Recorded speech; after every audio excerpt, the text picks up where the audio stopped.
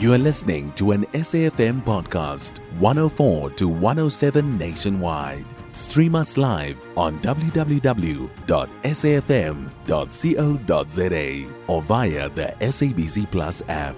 SABC News, independent and impartial. The police in the Eastern Cape are investigating an apparent suicide murder tragedy that played out in Butterworth at the weekend. Now, it's believed that a mother first killed one of her three daughters before taking her own life, or rather the older one, and then the other two before taking her own life. And police spokesperson Col Priscilla Naidu says that neighbours found the 38-year-old Bongeka Buso hanging in her rondavel on Sunday morning. Her two younger daughters were found on the bed while the 14-year-old daughter was stabbed in the neck. Meanwhile, the Eastern Cape Department of Social Development has gathered at the very same community where this tragedy occurred. And for more on this, we join on the line now by Busisiwe Jemsana-Mantashe, speaking on behalf of the province's MEC for Social Development, Bukiwe Fanta, who is still engaging with community members, as we understand. Busisiwe, thanks so much for your time. Welcome to Updated Noon. So let me first start with, the sentiments expressed by the MEC and, of course, the department at large, given that a woman had to basically, at this stage, as we understand it, take her own life and that of her children because of extreme poverty that they had to endure. The speculation is that, Sakina, that is what happened. Of course, we are waiting for the police to still confirm upon their investigation. Our social workers have also been to the home, and they are also resident here to offer any psychosocial support to anyone who might need it. It is no lie, Sakina, that poverty is a major challenge, especially in the rural parts of the Eastern Cape. That is why, as the department, in this financial year alone, we've put aside 6 million rand for cooperatives that will focus mainly on women and young people, so as to deal with the scourge of unemployment that is affecting not only the province, but also the country. So we are doing what we can, and also engaging the private sector to say, let us offer skills development programs for young people and women in rural areas so that they deal with the challenges, especially the challenge of poverty, so that over and above the grants that we give them, they do have something that they can work on that is aimed at putting food on the table, so that we don't wake up one day and we hear such stories, especially if they are going to be said that they are caused by poverty or economical challenges that are facing the people of the province. Busisiwe, how much has the government paid towards these cooperatives, and how effective have those programs proven? I think they are very effective because where we are, just kilometers away from the household, we are actually visiting a sewing project where women have gathered to do sewing and are using those products to sell to the neighboring businesses. But the MEC has been saying, Sakina, that the private sector, especially as it relates to your technology companies, your MTN, your Vodacoms, your big companies, your Coca-Colas, your SABs, they must come on board so that over and above sewing, which is what people are accustomed to, we also offer these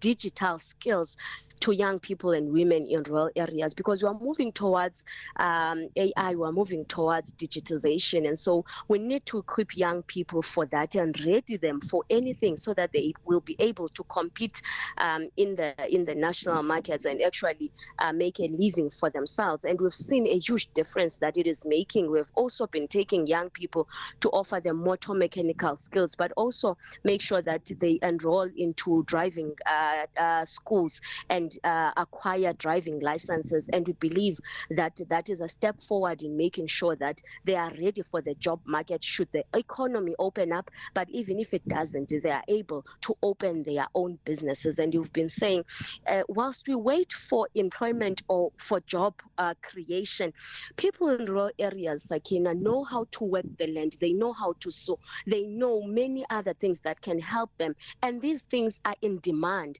But we are seeing an influx influx of people coming into our areas, offering imibhaco to us, offering traditional attires, and we actually buy them. So we need our own people, the people who know how to do these things, to do them. That is why we've been funding these cooperatives to say, if you need sewing machines, if you need ABC, we are here to assist as government and actually help you find the market, because it's one thing to actually sew and make these garments, but you need to find the markets. And so we're working with businesses to actually find the markets so that it's not just to put food on the table, but you are able to live off your products. Okay, and I hear that, but you haven't answered my question. Firstly, how much has government spent on these programs?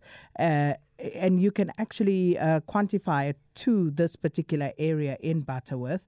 And also in terms of just assessing the efficacy of those programs, how are you doing that? Because empirically, are you able to prove that there has been a good return on investment? Because it's all good and well to say we see it is effective, but how do you know that it's effective? How many people have been assisted by these programs? How have they been assisted? How do you quantify it per family? For example, if you say we've assisted so many women and this is the multiplier effect of that. We have put aside this financial year, Sakina, 6 million rand for cooperatives for young people and women in the Eastern Cape. We have put young people in skills programs that have proven to be very effective. Just last month, we were in Tsomo in the Krisane district, where young people who were selling their product to families in around their community have now moved a step up to sell to your local shops, your Boxers and your ShopRites that are in the area. And so that means that they are employing more people now whenever they need to plow and whenever it is time to take the produce to sell to those neighboring businesses that are in the area. But we've also seen how we incubated these young people who we've put in these motor mechanical skills, that they're able to get employment from the very same companies that will be hiring to offer these skills, but also being able to work in the local mechanical businesses that are in their areas. A lot still needs to be done, no doubt about it, but we strongly believe that that which we have done is going a long way in helping families and in helping communities, because when we employ one person per household, you are actually adding to what they would have had, which is only a government grant, but also now you have multiple streams of income that are coming into one family and also escalating to other neighbors and other families as well in the community. Absolutely, which is why it would be helpful to have specifics. If you could say in this area there were 10 people who were trained and this is where they were absorbed at a company here, 2 of them got jobs there, whatever. But I suppose we're not going to get to that at this point. But just in terms of the Butterworth area, I think if we're being fair, Sakina, if we were to get to that point, because we are dealing with 8 districts in the Eastern Cape, if you had said to me you want the actual statistics, then it would be easy to go back to say this is the document. These are the how many number of people that have been employed. Remember, it's not only Mnquma, it's not only Butterworth, because even in Mnquma you have so many towns and so many villages in the area. So it's very easy to get those statistics. Okay. But it is helpful that when we prepare for such interviews, we are able to inform me to say, I would want you to speak per district or per town, how many have actually acquired these, and would make that information readily available for you. We can do that, but I would imagine that if we're talking about a tragedy that unfolds in Butterworth, and we're talking about this possibly being related to poverty, and, this attendance situation in that area, that would go without saying. But I'm happy to give you the opportunity to go back and then bring those statistics to us. There's no problem there, Busisiwe. We can always come back to it. So please, let me ask you formally then, if we can come back, you can send those stats to us, or we can come back on the radio and speak to those statistics empirically, because I think that would be helpful, because we know that many of the families were hard hit as well by the COVID-19 pandemic and what happened after that, quite apart from the poverty that they had continually been enduring. We know that some time ago, especially also during and after the pandemic, Gift of the Givers, they spoke to us here on the radio about the poverty-stricken situation of so many households in the Eastern Cape and how dire that situation was. But at this stage, is there any clarity with regard to, when we can expect the results of the post-mortem or any other investigations that you are currently under, that are being undertaken, not by your department, but undertaken by the relevant departments, about what actually took place here, Busisiwe? I think the health department and the police would be better placed to answer to that in terms of giving you the actual timelines and when that information will be ready. Of course, we would also want to be close to that, but we are allowing the authorities to do their job so as to allow the investigations to run smoothly, and really from that then flows our intervention. But currently in this homestead, the only person who is here at this point is the aunt, who also lives in Johannesburg. We have offered psychosocial support to her and the people that were at the scene and should be moving, I can only presume, back to her life in Johannesburg. But we are, as the department, ready to offer counselling and refer her to our sister department in Johannesburg. But over and above that, Sakina, I think the main point of the MEC being here, over and above this family, is to make sure that she raises an awareness to the whole community to say people must not wait until things explode, because this speaks to mental health challenges.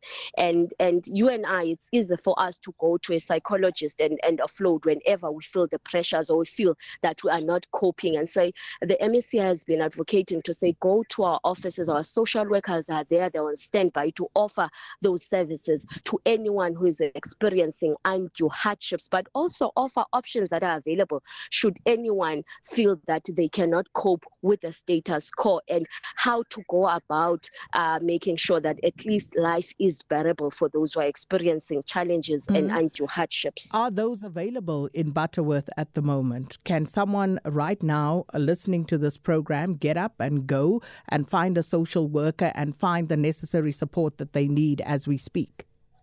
One thing I am sure about, Sakina, is that social development through its social workers is the closest department you can find closer to communities, because they do visits, home visits to communities. And in Ngoma alone, we have funded about 6 white door centers, including a safe home for women and a men's organization, so as to make sure that people get those services closer to them. They're able to go to our white door centers of hope to seek help, and if they feel that their lives are under threat or they cannot continue to live where they are, they can go to our safe homes. But even if that is exhausted, our social workers are able to refer people to other safe white door centers that we have across the province, including those that are owned by the private sector, which we work very well with and fund, so as to make sure that we stretch the arm of government in helping those in need.